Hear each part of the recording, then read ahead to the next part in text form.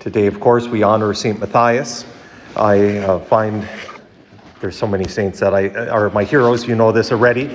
But St. Matthias is one of those that I look upon with some consolation, perhaps is the word. Growing up, I mentioned to the kids when I did a classroom visit yesterday, they had asked something about how I got along with my classmates or whatever, or favorite game at recess or whatever it was. Anyway, I said, well, when it came to recess, I kind of played on my own. I was always the last one picked. And sometimes that was okay. And why would you be the last one? I said, I have 3 left feet. And they looked down at my feet immediately, expecting, no, you got 2. Anyway, but when it came to sports, I'm really uncoordinated. So I was used to being the last picked. And so too was Matthias, perhaps. After all, if you look at the qualifications they're looking for, somebody who's been with us from the beginning, somebody who was there for these various deeds that Jesus did, somebody, actually, if you look at it, those that were at the crucifixion, only one would qualify, and he was already an apostle, so St. John, but, those that were there for the bulk of the ministry of Jesus, those that were witnesses to Jesus' resurrection, and it came to 2. It's not that I'm sure there were others, perhaps, but they came to these 2, Barsabbas, Justus, and Matthias.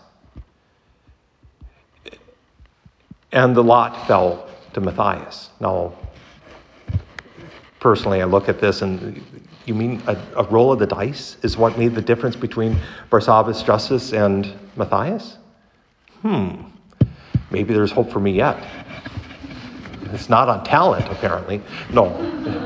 But we have to remember, of course, that throwing lots in the Old Testament and actually in the New Testament was not a game of chance, but rather they saw that God, especially the Holy Spirit, was guiding those where the lots fell. And so St. Matthias was chosen. And I find myself reflecting on that. Before that, he didn't say, well, I'm not one of the 12, so I'm not important. He didn't take his ball and go home. He simply stayed faithful. And, of course, he didn't take any, we can assume, we don't know too much about him, but he didn't take any great pride in being named one of the 12 either. He didn't lord it over everyone else. Instead, he simply went to work. And he started proclaiming Jesus Christ, witnessing to Jesus Christ, witnessing to his death and resurrection, knowing that he may have not been one of the original 12, but he certainly took that office that was abandoned so easily, so readily by Judas. He took it and ran with it. I know lots of sports metaphors, but I'll see what's going on later in my mind with all these, But he, in the end, gave his life in witness to Jesus Christ being axed to death. So he's often depicted with holding an axe. You have to love Catholic art when they depict the martyrs by how they died. At least it's not Bartholomew holding his own skin, so being flayed. But St. Matthias, knowing that he was chosen. And he reminds us that sometimes when we come to faith, we think we're choosing God. We're choosing faith. That isn't it at all. In fact, we cannot choose God unless he first chose us. And how do we know he chose us? He created us. He created us. And then through most of us, we're baptized by our parents' desire. But we have to put that in action. But even then, that baptism or confirmation where we might have taken a more important role of saying, I choose this day to follow Christ in the Catholic Church. For those who are taken vows or been ordained, we say it again. For those who vows of marriage, that's one of the things you do too, is we intend to live with Christ with each other, to seek Christ. But it's Christ who first chose us.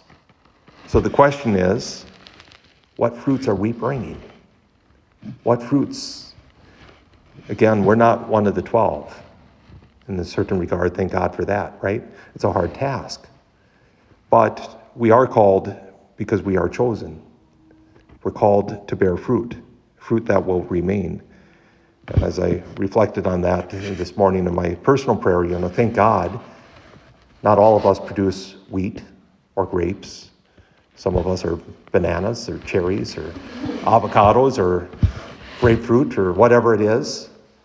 But you need all these foods for a really well-balanced diet, don't you? That's what the Lord wants from the church. Not just me, not just one kind of grain or fruit, but all of them. Fruit that will remain.